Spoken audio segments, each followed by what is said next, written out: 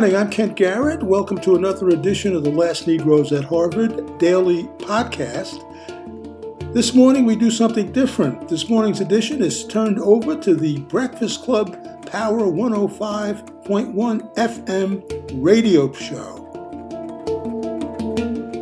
Early this morning, the Breakfast Club host did a powerful interview with author, activist, and television personality Marc Lamont Hill. Hill spoke about the war in Gaza as well as the connections between blacks and Palestine. Take a listen.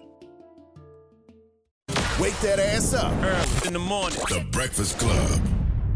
Morning, everybody. It's DJ NV, Charlamagne the Guy. We are the Breakfast Club. We got a special guest in the building. Yes, indeed. We got the brother Marc Lamont Hill. Morning. Morning, y'all. Now, last hour we had Jonathan Greenblatt here, the head of the ADL, and of course he's I would say pro-Israel. That's safe to say, right? Yeah. Yes. And Mark, I was thinking about all the people that I know who've been to Israel, been to Pakistan, who've been speaking about this issue for a long time. For a long time. And Mark has not only just been one of them. Mark has taken bullets, for speaking out and being pro-Palestine. Yeah. So what did you think? Or is that too broad a question? I'll say one thing. There are some points where. Well, but before we go there, can you detail the people of what's going on there from your view? Because you were there. We'll get to that. Let him. No, and then you can talk about that so people can understand. Let him reply to Jonathan first. Because people might not know. This is a new hour. They might not know what's going on. Well, they but connect. do both ways. They connect because Jonathan is replying to the events that have taken place in Israel and in Gaza over the last week or two. Correct. And I think where he and I agree 100% is that this is an awful and unprecedented tragedy. There's no way to even wrap your mind fully around what it means for over 1,000 people to be killed. Correct. The attacks that happened in Israel were devastating. As someone who believes in justice and as someone who believes in human rights and as someone who believes that international law and rules of war have to be followed, I would say, and I'm speaking for me, and lots of other people, but I'm only representing my opinion right now, that Hamas's attack was a violation of international law. As an organization rooted in Islamic principles, it's also a violation of religious law to attack civilians, to attack innocents, even in times of war. If I took the law off the table, just basic decency, I would say this is awful. So we agree on that. Where we disagree very quickly is how we make sense of how we got here and what we do moving forward. History didn't start on October 7th. And oftentimes we see this in the United States when a target gets blown up or set on fire or a police car gets flipped over or whatever. Whether we agree or disagree with the action, at that moment, the media starts to say, look at these animals. Look at these savages. I can't believe they did that. And if you were to come up from another planet and watch this, you would think that history started on Ferguson the night that shit got set on fire. You would think that the world just started at these moments when, in fact, there's a long history that gets you there. Israel has been an apartheid state since 1948. So 75 years. Yeah, 75 years. It has been an occupying power since 1967, right? 56 years, yeah. And it has held the Gazan people in particular under siege since 2006, 17 years, going on 18 in January. So these are the things that get you there. And the people of Gaza are catching hell. This isn't ordinary hell. This isn't normal, just inequality. We're talking about not having access to clean water, or potable water, right? Not having access to schools, being constantly under siege where you're getting bombed, you're getting shot at, you're vulnerable to premature death every single day. This is what they're dealing with for the last 17 years. And so when Hamas emerges and engages in this act of violence, which is not excusable, because I don't want everybody's gonna say, "Oh, he's trying to excuse it." I'm not excusing it. I'm saying it's inexcusable, right? But we have to understand where it starts. And when you put people in an open air prison, which is what Gaza is, it's an open air prison. You have to expect people to respond at some point. So whose fault is the condition Gaza in? Is it Hamas? Because hasn't Hamas been in control since 06? So is it Hamas or Yeah, I mean, Israel? it's the right question, right? And what Jonathan would say, what a lot of pro-Israel folk would say is, well, all the Jewish settlers left in 2005, and Hamas took over in 2006, and therefore whatever happens, that's on y'all. Problem is, Palestinians have not had 1 minute, not 1 minute of self-determination in those 17 years. In other words, yeah, they left. It would be like if you were in a prison and they said, okay, all the guards left. But you're still in prison. We're still on the border of the prison. You still can't get out of the prison, right? You still don't have any more food, and we control it, right? Israel controls Gaza by land, by air, and by sea. It controls the population registry. It controls the electromagnetic sphere. It controls everything that goes in and everything that goes out. It is military. It is effectively controlling or effectively occupying Gaza just from the outside. And so, no, they haven't had an opportunity for self-determination. They haven't had an opportunity to build. They are under occupation in a different way, but the same as the people in the West Bank. And so it is a very, very, very different situation. That's not to say that Hamas is perfect. There are lots of stuff about Hamas I disagree with. I disagree with religious rule in general. And Hamas is rooted, again, they come from, as Jonathan accurately said, their roots are in the Islamic Brotherhood of Egypt, and they do have a vision of freedom that is rooted in Islamic principles. I happen to disagree with religious governments. I agree with that. There's other critiques to have. There's critiques to have of every government, right? But it's important to acknowledge that Hamas is a government. And you can't have it both ways. Sometimes they'll say, well, Hamas is a terrorist organization. You can't talk to them. You can't deal with them. You can't do this. You can't do this. And that kind of language makes it impossible to have a diplomatic or political solution. They make it seem as if the only thing you can do is blow them up because they're not a government. They're not a government. I wonder about that too when it comes to Hamas because they say they're a government, but their charter just says they want to destroy Israel and kill Jewish people. So it's like, can you negotiate with somebody if that's literally your charter? That's a interesting question. A couple of things. Hamas starts in 1987 as again, Jonathan said that accurately. They started in 1987 as a nationalist group. Their goal was the liberation of the entire land of Palestine. At some point, they got to a space where they wanted to also be involved in politics. So 1987 is a very different moment than 2005, 2006 when they ran in these elections, when they ran a part in these elections against Fatah. At that moment, their goal was still a free Palestine. That for them meant getting rid of what they call the Zionist entity. It did mean a certain kind of vision of freedom that did not include the state of Israel as a Jewish state, right? But Hamas, over time, was willing to have a unity government with the Palestinian Authority, with the Fatah in particular. They were willing to engage in diplomatic relations, and it's dishonest to suggest that they haven't been engaged in Israel, that we can't talk to them. The Gaza, if Israel wanted to blow up all of Hamas and all of Gaza, they could have already done that, right? But they've always worked with Hamas. They've always worked with them since 2006 to keep the perimeter steady because they don't want instability. They don't want 5 or 6 groups fighting, right? So they've always negotiated with Hamas. So it's sort of dishonest to say we just can't talk to them. I understand the concern that Hamas's vision of a solution for the political issue is different than Israel's solution for the political issue, is different than the other party's solution for the political issues. That's fine. But they're a democratically elected government, and they have a right as a democratically elected government to negotiate and to have a worldview. And Israel has a right to have theirs. But you can't undermine them as a government, even if we disagree with them. I might say that thing that happened on October 7th was an act of terrorism. Inexcusable. I would say that. I am saying that.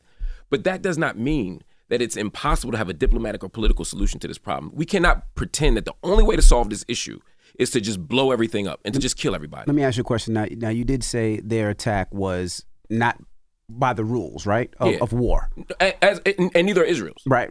So now with Israel talking and I guess sending flyers and pamphlets out and says, we're giving you 24, 48 hours to leave Gaza. We're going to start bombing Gaza. And I heard this morning on the news that said, the hospitals are saying we can't get out. We can't get these people out because by the time we try to get them out, they will die, right? Yep. So if, let's say, Hamas is not following the rules, a lot of people say, well, why should Israel follow the rules? Well, the problem is if we follow that logic down, let's say I concede both of those points. I don't, but let's say I did, right? then I could say, well, Hamas could say, well, we didn't have to play by the rules because Israel's had us under illegal occupation for since 1967. We've been under siege since 19. We've been under siege since 2006-7. We've been literally since 1948 kicked out of our homes. All the violations of international law. The right to return is international law. Palestinians can't go back to their homes. They were kicked. They were ethnically cleansed in 1948 in the Nakba, right? And somebody in the Israeli Knesset, which is basically Congress, said we want to have another Nakba right now. So that's a violation of international laws. The targeting of civilians, the refusal to provide certain supplies as an occupying power is a violation of international laws. Right now, collectively punishing all Palestinians for the act of Hamas is a gross violation of international law and rules of war. Mm-hmm. Forced transfer of people from one place to another, expulsion, is a violation of the rules of war. And even Jonathan is saying they want to have a humanitarian corridor into Egypt. Mm-hmm. That's out of their country. Mm-hmm. That is another Nakba. That's exactly what happened and how you got refugees before. The plan is to put them out. It's not to bring them back. So, yeah, the idea to say that, well, yeah, Israel shouldn't play by the rules because Hamas doesn't. Well, if you play that game, the original rule breaker is Israel by international law and by all historical standards. So they don't play that game. But I don't think we should play that game. I think at all moments we should do the most ethical, the most just, the most fair, the most humane thing that is possible. And that right now is a ceasefire. That right now is a return of all hostages. I'm talking to Hamas now, right? A return of all hostages from Hamas. It's stopping all violence, right? And it's coming up with a political solution that allows Palestinians to stay in their home. It is not yelling out as members of the Israeli government have said, we're going to shrink the size of Gaza because you can't start a war with Israel and leave with the same amount of land that you started with. Taking land by force is a violation of international law. Mm-hmm. Occupying land since 1967, violation, right? I mean, everything here is a violation. 18 human rights organizations, before all this started, agreed, including Israeli human rights organizations like B'Tselem, agreed that Israel is an apartheid state. And it's been an apartheid state. So somehow the global community standing up and being outraged at what happened in Israel, that makes sense to me.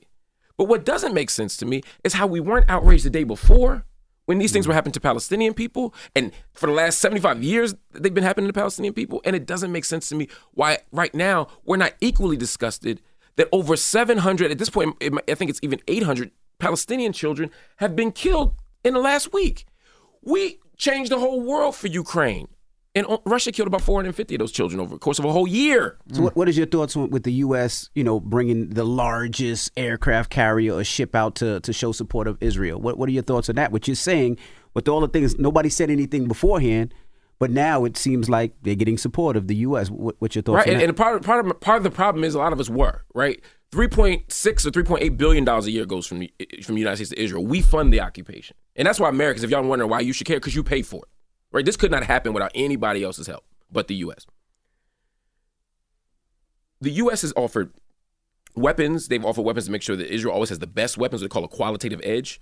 They've made sure that technologies come through. We support this thing. What the U.S. is doing right now with the aircraft carrier is a very small drop in the bucket compared to what the U.S. has done, not since 1948, but certainly since the 1960s and really the 1970s.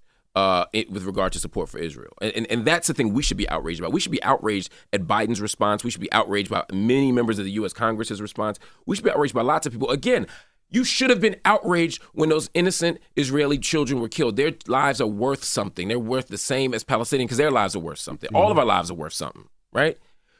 But the outrage can't just be for Israeli kids. They got to be for kids in Palestine. They got to be for kids in Armenia. They got to be for kids in China. I mean, everywhere. But in this issue, it got to be for everybody on the table. Do you think it's because people are seeing it right now?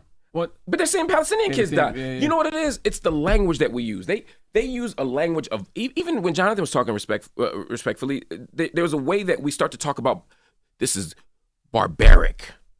Right? When you start using words like barbaric, when you start to frame people as subhuman or inhuman, that is a deep problem. Now, Jonathan Greenblatt, Jonathan Greenblatt rightly pointed out that there's a long history, he alluded to, there's a long history of Jewish people being constructed as subhuman and as animals, right? Mm-hmm. It's a disgusting anti-Semitic trope that helped animate the forces of the Holocaust. Mm-hmm.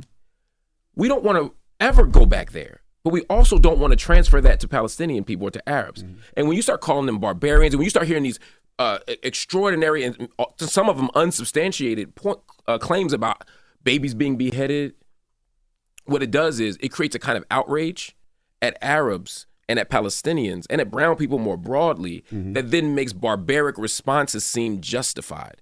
But I want to be clear. It's not just that I disagree with disproportionate force. It is illegal to engage in disproportionate force. There is a law of proportionality in international law. That is to say that I can only use force to the extent that it fulfills my military mission. In other words, if we're at war and you shoot at me and I shoot at you, I can't shoot the whole block up. I can't. That's just common hood sense. Like you can't just shoot up the whole block because you got beef with one person. You can't, right? And international law protects that logic and asserts that logic. And so what Israel has done is engage in a disproportionate force. You kill us, we're going to kill all of y'all. We're going to wipe them off the map. They said we're going to knock them back 3 generations. We're going to turn Gaza to tents. These are all quotes that we're hearing. And the problem is, if you think that they're animals anyway, then it's a lot easier to do. It's just like when you hear that prisoners are starving. No one says, people are going, they're prisoners. They don't deserve, they're unsafe. Oh, well, blah, blah, blah, because we've decided that they don't deserve the same thing as everybody else, right? We can't think like that. Palestinian lives are worth just as much as Israeli lives. And until we recognize that and own that in policy, then we're going to continue to see the kind of force that we're using. And that's why I don't like this narrative of those animals, those barbarians, those uncivilized people. No, there's civilized people who can be engaged through diplomacy, through politics, through legal solutions, just like everybody else. What's the difference between Hamas and just citizens of Palestine? Well, Hamas is a political party. Okay. And they also have a kind of armed wing that is a little more extreme. But the Palestinian people haven't had a chance to vote for Hamas. I don't know what they want. They won the election, I believe, for 44% of the vote in 2006. 49% of the Gazan population is under 18. So imagine if Donald Trump won the election in 2024, God forbid, and then he decided, which is not completely implausible, that he's not leaving office. Oh, he's going to do that. Right, exactly, right? I agree. So there's 17, at least on him winning part. Then 17 years later, he's still in office. You can't blame the people who never got a chance to vote for him. You can't blame anybody for him being in office 17 years later if it's a 4-year term. And so part of it is the everyday people of Gaza, I don't speak for them. I don't want to say whether they support Hamas or not, right? What I know is they want to be free, and they know that the other party, Fatah, has basically caved. They know the Palestinian Authority doesn't represent their interests. They don't have a mandate either. And so it's very difficult to know what Palestinian people want. Let them have free and fair elections, and then we can find out what they want. But in terms of the Palestinian people in general, they don't just live in Gaza. They live in the West Bank. They live in cities like Ramallah and Bethlehem. They live in these cities, and they are under military occupation. What they did, and Jonathan talked about wanting a 2-state solution. And again, there are lots of people who want 2-state solutions. I don't oppose a 2-state solution philosophically. But what they've effectively done since those Oslo Accords of 1993 is turn Gaza into a cage and the West Bank into 228 separate ghettos. So the Palestinian people don't have unity. They're ruled by different parties. Area A, they're ruled by Palestinians. Area B, it's coordinated with Israel. And Area C is all Israeli control. So even the part where they're supposed to be free, they're not. And Oslo was supposed to be an opportunity to work toward a 2-state solution. But over the time, as they're negotiating, the area is getting smaller. Palestinian freedom is getting smaller. Settlements are growing. I think I used this example before. It's like if you and I are arguing over how to divide a pizza, and as we argue over which way to split it, you keep eating slices, right? At some point, there's nothing left to divide. And we can say, well, now there's 2 slices left. Well, let's split it, Mark. Well, I'd be like, fuck you, right? Like, it's 2 left. And that's basically what is happening right now in Palestine. And so Palestinian people are saying, look, we've been waiting.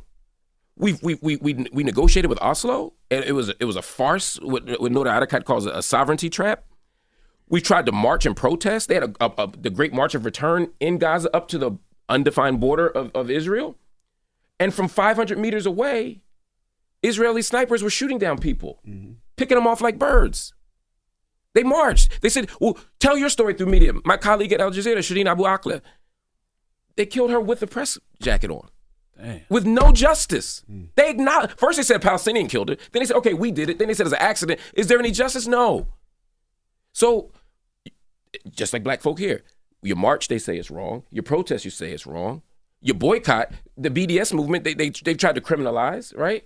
Which is a boycott, divestment, and sanction movement called by civil society Palestinian people saying, look, we got to do something different. So every possible strategy has been met with resistance, has been met with criminalization, has been met with violence. And so when I see these awful events that, again, are inexcusable, they don't come from nowhere. They don't come from day one being October 7th. Mm-hmm. They come from day one, not even being 1948, but really day one being the late 19th century, late 20th century, late 19th century, excuse me, when we started to see Palestinian land being settler colonized. What is your thoughts on, Jonathan was also upset with some chapters of Black Lives Matter supporting Black Lives Matter Chicago. Chicago, yeah. It was a couple of chapters actually that were supporting Palestine and Hamas. What's your thought on that? And the reason we asking all these questions is because, I'm not versed. I don't know if Charlamagne is versed, but I'm not versed. No, I think the one I saw in Chicago was the one with the paraglider. Yeah, the paraglider, and I thought that was in poor taste. Again, I don't. Because there was paragliders that came in and shot up the fence. Right. Yeah, over the fence. Right. Yeah. And I don't want to celebrate or romanticize the killing of civilians. Mm-hmm. And so I didn't like that. Standing in solidarity with the Palestinian people as they resist is nothing wrong with that. Mm-hmm. And as a nascent sovereign, as a young emerging sovereign state, Hamas has the right to resist military occupation. And let's be very clear. Palestinians have the legal right, not just the natural right, but the legal right to resist. They can use violence to resist. They're under military occupation. It is not illegal to resist, but you have limits on how you can resist. Mm-hmm. Again, if you punch me in the face, I have a right, even by this law, to punch you back and to defend myself. I don't have a right to pull out a knife or a bazooka and blow you away with the gun. Depends where you at, though. You're in Florida, you could do facts. Stand your ground law. You know what I mean? That's very true. Yeah. That's very true, right? But even in there, it's limits. Like I think in Florida, you can't be black and do it, right? I don't know if that's on the books, but yeah, I get But that's sort of how we treat Palestinians, right? Oh, international law says you can. I wrote a book called "Except for Palestine," mm-hmm. and part of the point is all these rules work except for Palestine. Mm-hmm. Every other sovereign state has a right to defend itself. And when you're under illegal military or when you're in a military occupation, when you're in a legal occupation, when you're it's a daily form of violence that legally you can defend yourself. But what you can't do is kill civilians. And so when I see people, if I see somebody, whether it's BLM or anybody else, romanticizing the killing of civilians, I say no. I say that's wrong. I say that doesn't help our cause. But I don't want to pretend that the only strategy that black folk have, or the only strategy that Palestinians have, or the only strategy that any people have is nonviolence. This idea that Palestinians are supposed to just sit there as they get beaten and shot and killed is ridiculous. Why do you think you don't hear that much of that story? Of which part? Of the because you hear more about Hamas, you hear more about what Israel, but you never hear that part of the story. Because again, they do the same thing here with us, right? Like there's stories when violence happens. No disrespect to the New Black Panther Party, but there's about 12 people in the New Black Panther Party. But if you were to watch Fox News, you would think that all the people at all the people in Ferguson marching, and all the people in Minnesota marching, that it was these 12 people that said the craziest, wildest stuff were the representatives of all black people. They always take a one slice of a people and tell that and make that the whole story. They pick at they pull at the threads that are easiest to pull at. Mm-hmm. So that becomes part of the reason. The other part of the reason is we've never represented the Middle East or Africa in ways that show their humanity. We've always shown them as uncivilized, mm-hmm. as violent, as unprepared for democracy. And that's how you end up here in the first place. But we need to tell those stories. That's our job. Mm-hmm. That's our job, to tell the story of the occupation, to tell the story of suffering, to tell the story of misery. Because if we don't do that, then we're complicit. That's why when those 18 human rights organizations stood up and said Israel is an apartheid state, that there are different rights given to some folk versus other folk based on who they are. That is the definition of apartheid. It doesn't have to look just like South Africa. It has to be based on a system of racialized hierarchy or other forms of hierarchy. And it is. So when those nations came out and said that, people started paying attention. It's in many ways frustrating for me because I feel like we were just starting to turn a corner where people were noticing the injustices in Palestine. People were starting to speak out against what was happening. People were starting to say, wait a minute, Israel also has to do something. Political candidates were running, like Bernie Sanders is saying, look, We can't give unconditional aid to anybody, but not even Israel. Israel has to not have human rights violations for us to keep giving them our money. This is where the conversation was turning. And this moment creates, unfortunately for me, an opportunity to say, look, we don't have to hold Israel accountable for anything. We can only focus on Palestinians. And I think everybody needs to be held accountable. I guess I keep getting slightly confused because we talk about Hamas and Palestinian citizens, and I wonder if that's fair. And the reason I say that because it feels like Hamas is willing to sacrifice the Palestinian people because they have to know you're not going to win a war with Israel. They had to know when they committed that act of terror what the response was going to be, and they had to know that so many innocent Palestinians were going to be killed because of it. You know, it's an interesting question. I asked that very question to Osama Hamdan, who's a senior spokesman for Hamas. I had him on my Al Jazeera show last week, as well as an Israeli official, and I asked him that very question. Mm-hmm. I said, if you know your response is going to be this, why would you do that? Yeah. There's an interesting set of responses to that. He didn't say this. He avoided the question. But my response would be, one, I'm not sure they knew that they'd be this successful. I think they thought the Israeli intelligence and Israeli military would be better prepared for this for this attack than they were. And I think Israel is, and I think Jonathan's basically said that. Like, everybody was a little surprised by this. They may have underestimated Hamas's capability, and Hamas may have overestimated Israel's capability, at least in that moment. So I think part of it was they weren't prepared for this to be. They didn't think they'd get this many hostages. They didn't think they'd be able to to kind of get past the barrier and kill that many people. So I think some of this might have been, this is me speculating now, I think some of this might have been, oh shit, we in? Oh shit, like we here? Let's figure this out. The second thing is, I think what they would say to you is, we're dying now slowly. And yes, this may cause an act of extraordinary, disproportionate retaliation by Israel, but at least we have an opportunity to change the conditions on the ground. At least the world is watching. At least we have an opportunity to do something else. Do I think that's the right decision? No, I don't. I think that's a terrible political calculation, and I don't think that you can sacrifice civilians in the interest of this. I just don't think you can do that. But I also understand that if we do nothing at all, under occupation, if we do nothing at all under slavery, if we do nothing at all under any gross system of injustice, our oppressors don't just free us. And Palestinians were dying anyway. They're being ethnically cleansed anyway. They're being taken off their land anyway. And so there's no reason to believe that if Hamas had just sat on their hands, that things would have gotten better. So we can have a critique of Hamas and say, hey, that was wrong.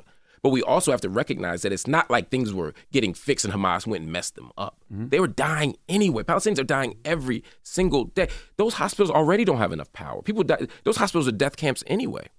And right now, and just think about this again. Israel is turning off all the electricity, all the fuel. The hospital, the international representative from the Red Cross, the International Red Cross said that this hospital will be a graveyard if Israel doesn't give them energy. And when I spoke to Israeli officials about this directly, they said, well, talk to Hamas about that. Damn. Can you explain Hamas's relationship to the Palestinian government, or is Hamas the Palestinian government? Hamas is the Palestinian government effectively in Gaza. In Gaza, okay. So basically, so they're the leadership in Gaza too, in Gaza. Okay, in Gaza. But so there's a Palestinian Authority, a Palestinian National Authority. Okay. In 1993, the Palestinian National Authority became the ruling government, or the ruling authority and representative of the Palestinian people. This was part of the Oslo Accords, which was an attempt to create a two-state solution. And so they said, okay, the PLO is working, the Palestinian Liberation Organization, who they used to call terrorists, right? They said, you know what? We'll recognize them as the representatives of the Palestinian people, and then we're going to have elections, and parties can run. Fatah is one of the parties, right? And they're the party that rules in the West Bank. That's the West Bank of the Jordan River. That's all the land that was occupied after the 1967 war. That's them. And then Gaza had elections, and Fatah ran then there too. They did not win. They lost by a fairly slim margin. The elections were contested, and at some point, but Hamas won. And so then what you wanted to see was a unity government. That didn't happen. Part of why the unity government didn't happen was the U.S. and Israel undermined it. But at the end of the day, you now have Hamas running this part of Palestine, and you have another party running, Fatah running the other part of Palestine. And that is why you have some challenges. But what's interesting is when we're fighting over Jerusalem as a global community, Muslims, Christians, when we're fighting over Jerusalem, we're talking about Jerusalem, we're talking about the status of Jerusalem. That doesn't have anything to do with Hamas. That has to do with Mahmoud Abbas. It has to do with this party in the West Bank. When we're talking about an apartheid wall being built throughout the West Bank, when we're talking about the treatment of people in Ramallah, when we're talking about a pogrom committed in the West Bank in a Palestinian village by Israeli military general standards, all of that ain't got nothing to do with Hamas. Hamas is like, they become almost like a boogeyman that we can talk about when we should be talking about all these other issues. There are legitimate Palestinian representatives who they also have refused to meet with. There are legitimate negotiations that could happen that they've also refused to have. So Hamas, in some ways, is saying, look, the rest of our leadership is sold out. We're going to hold the line here. Again, it doesn't mean I agree with their tactics, but again, it didn't start from nowhere. Part of why Hamas has some of the admiration of the people is because they're the only people who haven't capitulated. And they can't vote for anybody else. Mm-hmm. So this is the challenge of it. So the Palestinian leadership is even divided based on where they are. And the reason why that happened is because, again, Israel and the Oslo Accords divided the Palestinian territories up in a way that Palestinians don't have one cohesive, contiguous piece of land with access to water, all the things you would need for a country. They broke them up in these little ghettos so that they could never have a full body representing them both geographically or politically. So when Israel is waging war, is it just contained to Gaza, that one area? It is right now, although as of the last report I saw, 7 people were killed in the West Bank too, but by Israeli forces. But yeah, right now it's only happening in Gaza. Okay. And we've also seen things happen. When you hear clashes in Aqsa Mosque, that's happening in the West Bank. That's happening in occupied East Jerusalem. When you hear about Baruch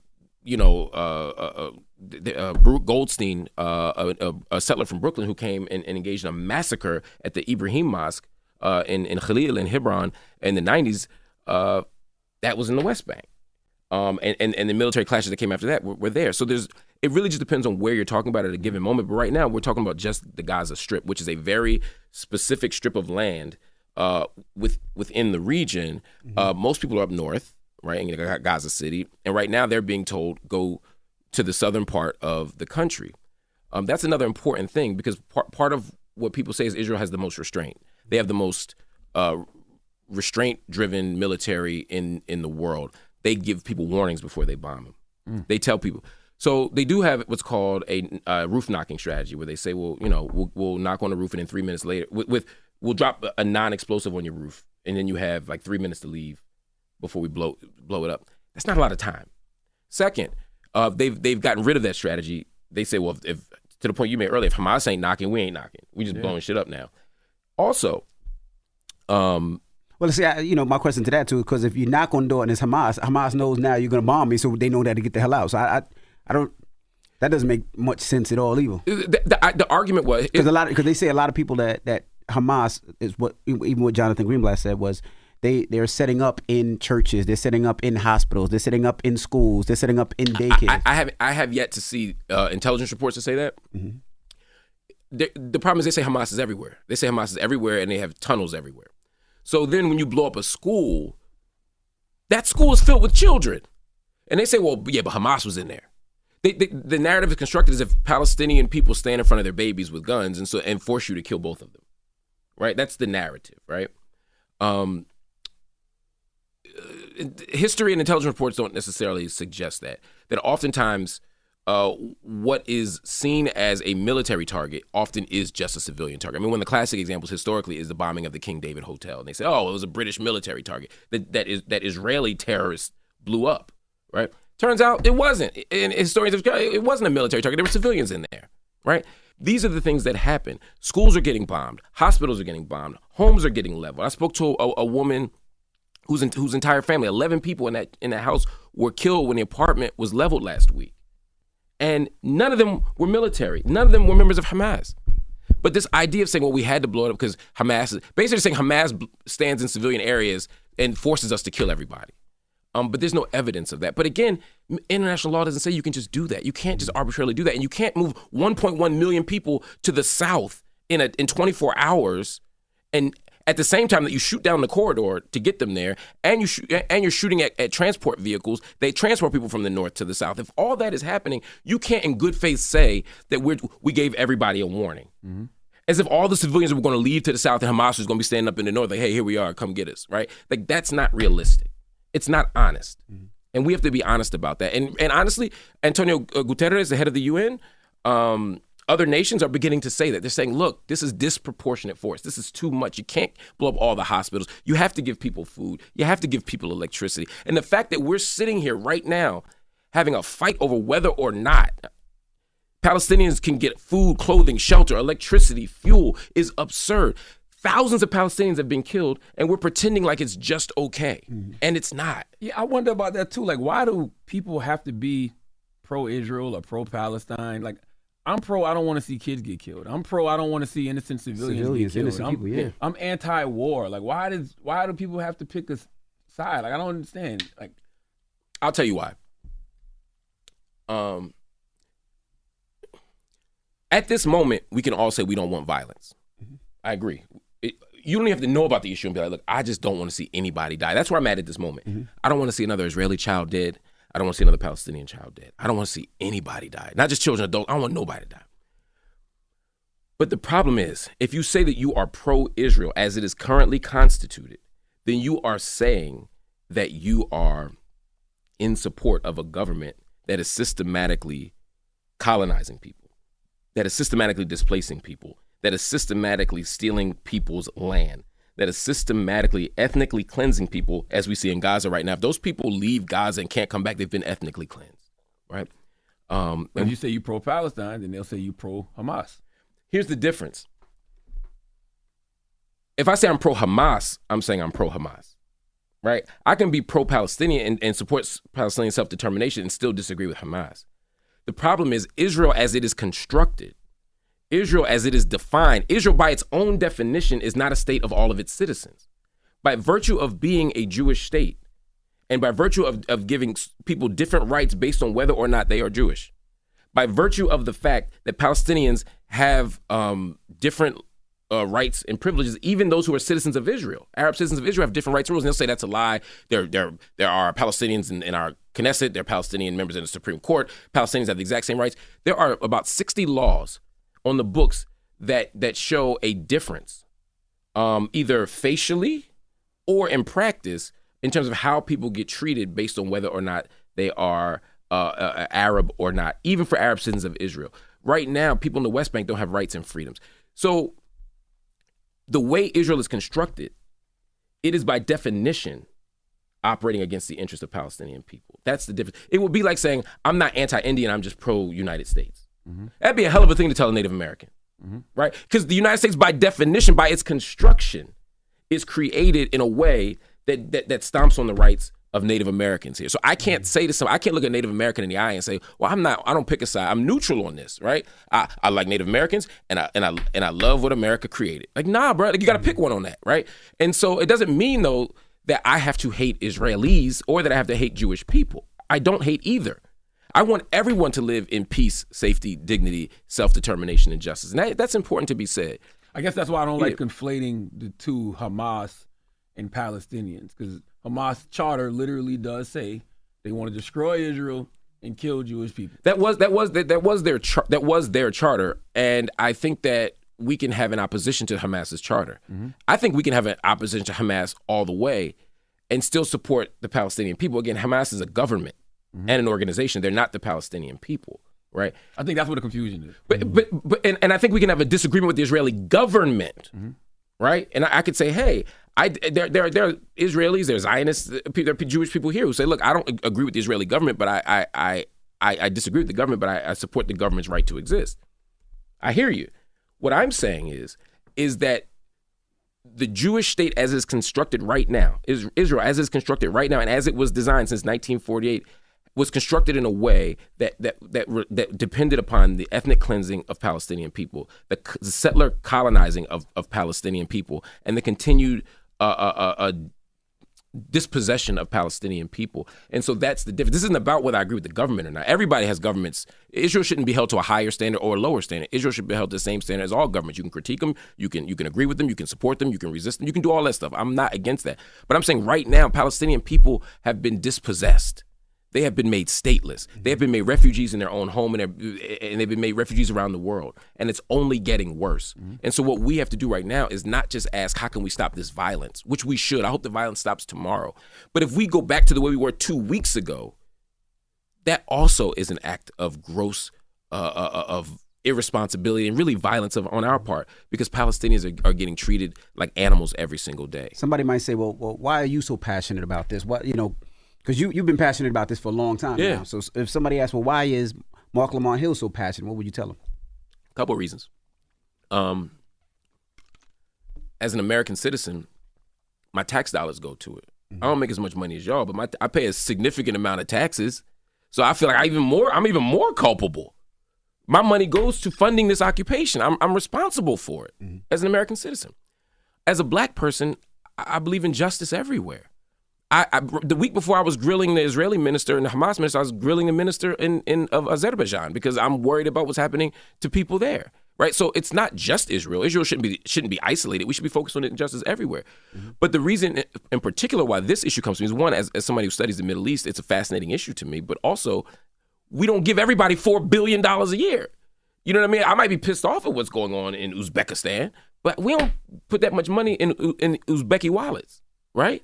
So I don't even think that's how you say it. So that's part of it as well.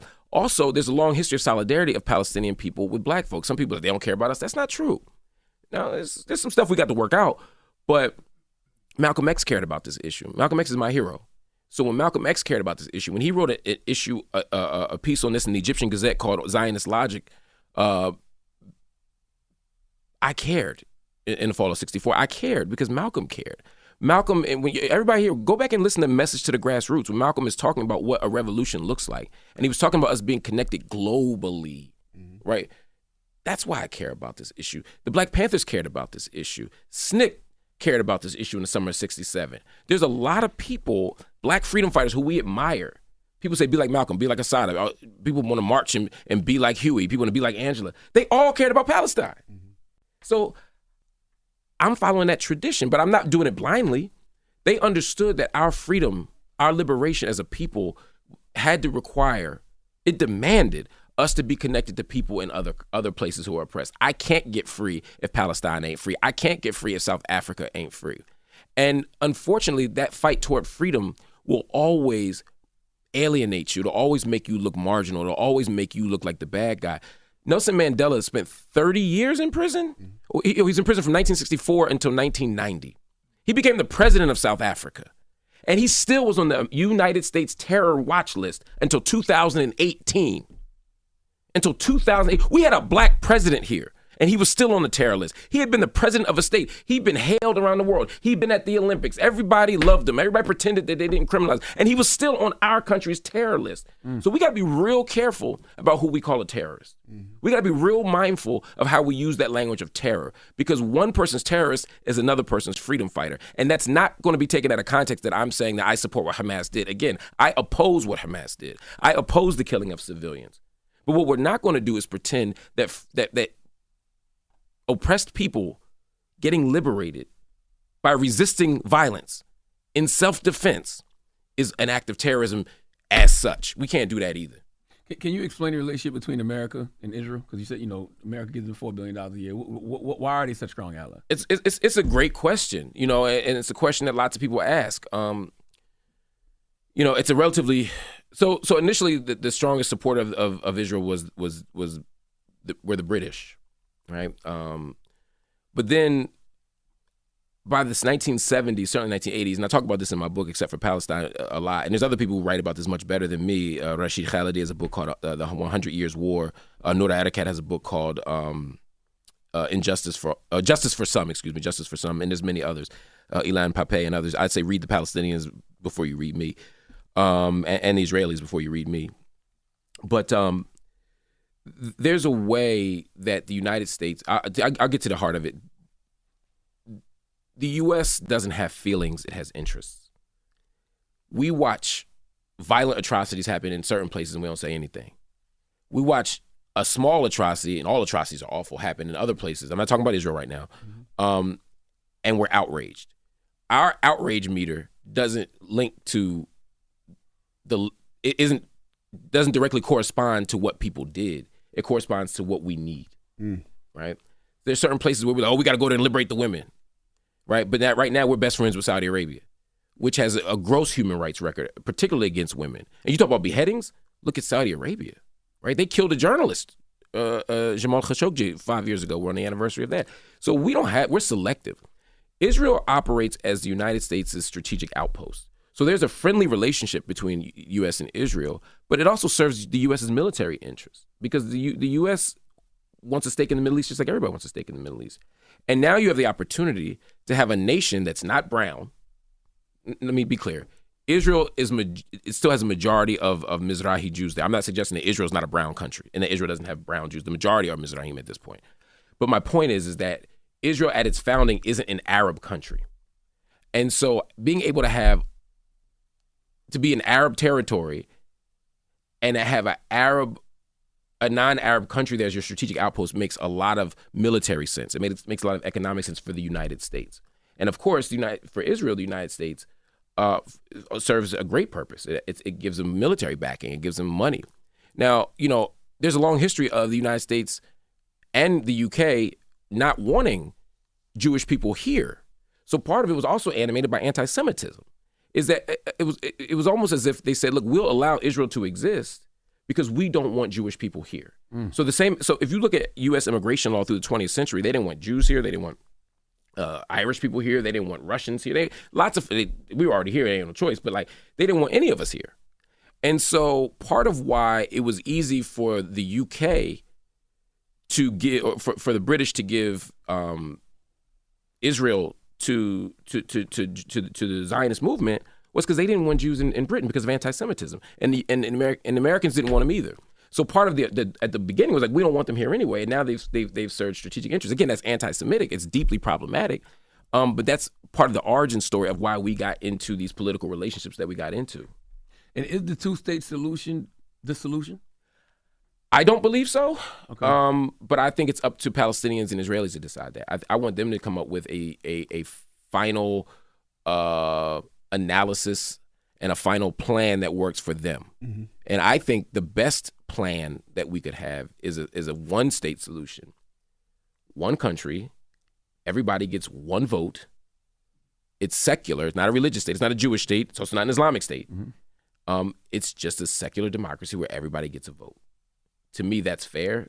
That's easy. Again, two-state doesn't work because settlements. Two-state doesn't work because Palestinians won't get their rights protected. So for me, it's a secular democratic one-state solution. But you know what? It ain't up to me. Mm-hmm. As an American taxpayer, all I want to do is not fund it anymore. And I want the final plan to come from Israelis and Palestinians who can work together to figure out a plan. But that plan has to be one that has one thing is non-negotiable. The one non-negotiable that it has to be is that it has to produce dignity, safety, justice, security, and self-determination for everybody. I don't want anybody to leave. I don't think anybody needs to leave. I think everybody needs to stay and get those rights, the justice and that self-determination. That's my analysis. All right. Well, I hope we get there. Well, ladies and gentlemen, inshallah. And no more bloodshed, no more war. We appreciate you coming in and breaking it down. Yeah, I appreciate everything about this show. I appreciate what y'all doing, man. Only thing I say real quick is Charlamagne is trolling with that hat. I'm not.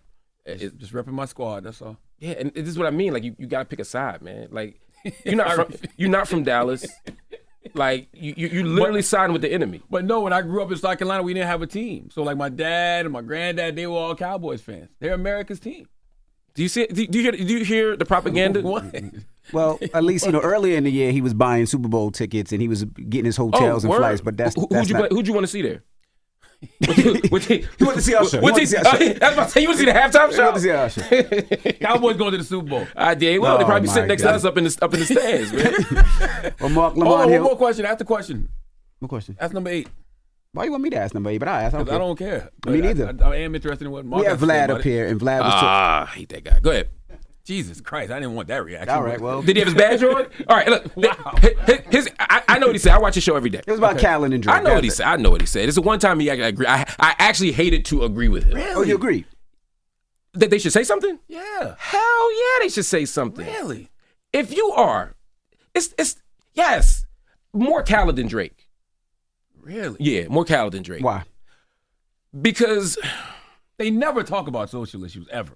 I know, and I have an issue with that. I have an issue with anybody. I don't think every famous person has to say something about everything. Mm-hmm. But if your people are being exterminated, if your people are being executed, if your people are being killed, whatever the circumstances, I think you got to say something. He's like damn near the most famous Palestinian in the world. If I were the most famous black person, if any of us were the most famous black person in the world, the most famous black person in the world, and black people were being killed in our country, and nobody said anything, I would be deeply disturbed. I don't know what, and the reason I'm not letting Drake off the hook, you know what I mean? There's plenty of reasons to have issues with Drake. I've had issues with Drake for the last month, but none of them political. It's all about the stuff, his framing of gender on his album and his treatment of everybody from Halle Berry to, we going down this. That's another conversation. But for me, I don't know how Drake identifies in terms of his politics. I don't know how he identifies as a Jewish person. I don't know how he identifies. I know he identifies racially as a black person, and so I don't know how connected he is ethnically, culturally, or politically to that issue. If he is, then he should speak up too. I just don't know Drake's Vlad story. said he had a bar mitzvah when he was of age, and he talks about a lot of it. But the problem is that argument presumes that because I'm Jewish, I have to be pro-Israel. And there are numerous Jewish people around the world who are Jewish and not pro-Israel. Mm-hmm. I don't think Drake has responsibility to be pro-Israel. I think I'd love for him to say something about it, wherever he stands on this issue. But Khaled, yeah, man, and yeah, Khaled's none of those things either, though. Khaled's not connected culturally. And I've seen him wear the keffiyeh. I've seen him do stuff. I've seen him be outside Palestinian. Okay. He don't lead with it because it's not great for business to walk around saying you're Palestinian. Someone argue that's problematic. I'm not here to judge that. All I'm going to say is I would have liked to hear him say something. And the fact that the leading hip-hop cop journalist, Vlad, and I on the same page on this issue should suggest to you how morally egregious it is that he and I are on the same page on this thing. When they do, though, what? Then what? Like, if they do, then what? Like, what is that?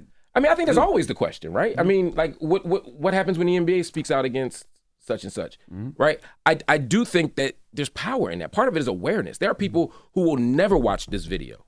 There are people, and everybody watches The Breakfast Club, but there's people who won't watch The Breakfast Club but will listen to DJ Khaled's Instagram story. Mm-hmm. That's why it matters. It's the same reason why when the NBA players wore hands up, don't shoot, or Black Lives Matter, it mattered because they reached a sector of the world that wouldn't otherwise know that story. When LeBron and D Wade and Chris Paul said stuff, that shit mattered because people cared. Right. You know what I mean? When Beyonce was talking about, and again, I didn't need her to give a press conference, but what Beyonce did was extraordinary given her platform. And so and the difference is there's a lot of black people that can speak. There are a lot of people who are Jewish who can speak. There's lots of people who are Indian who can speak. But how many people in the United States right now who are Palestinian have the platform to count? Maybe Gigi Hadid, maybe who spoke out, right? There's one or two people, but in general, there's not really a space for that. So it's not just Khaled for me. Any of them who are Palestinian, any of them who have a platform should speak up. And I'm not putting that just on Palestinians. I'm saying that for black folk too. Mm-hmm. But I'm saying the stakes are even higher because it ain't but 5 Palestinians in Hollywood. There's a million black folk. Mm-hmm. So I just feel like you got to do it. I guess if they want to, my thing would be pass the microphone to somebody who knows what they're talking about. I'd be okay with that. I'd be okay with that. If Khaled said, look, I don't know enough about this issue, but I'm going to bring these people together and make it happen. But he's moving as if it didn't happen. And it's weird to me. Or at least on social media. We don't know what he's doing behind the scenes. That's fair enough. Mm-hmm. I'm pretty connected to the Palestinian movement. I ain't heard one person yet say that he's doing something. I ain't heard one. That's not to say he's not. Mm-hmm. I ain't heard one yet. But again, I'm not Palestinian. It's not my job to tell him what to do with his people or for his people. I'm just saying I share Vlad's disappointment that I haven't heard anything from Khaled. And social media is reality for a lot of people. Khaled gives us a narrative of his life, what's going on in his world. And if you're selling a product while 2,000 of your people have been killed, 1,500 of your people have been killed, that feels gross to me. It feels a little gross to me. Like even if you didn't want to speak up, if a all black neighborhood got bombed today, and you said I Charlemagne or I Envy don't feel like talking about it, I bet you wouldn't go in your story and be like, yo, check out the trailer for my new documentary today on such and such, or check out my new book. You would have the decency to do nothing. Mm-hmm. And I'm saying part of what happens is when you move as if nothing is happening while the world is blowing up, I think it communicates even more so that this isn't worth caring about. We already have a media that does that. We already have intellectual infrastructure that does that. We have a legal apparatus that does that. We don't need people who look like us doing that. That's all I'm saying. But that's, again, Kyler might disagree, and I would just respectfully disagree. All right. Well, Marc Lamont Hill. Yes. It's the Breakfast Club. Make sure you go get them books too, man. Except for Palestine. That's right. Wake that ass up. Early in the morning. The Breakfast Club.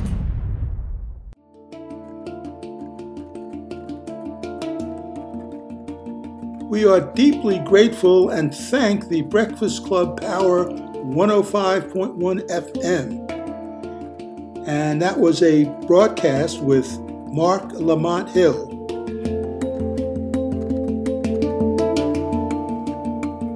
I'm Kent Garrett from the Last Negroes at Harvard Daily podcast. Thank you for joining us.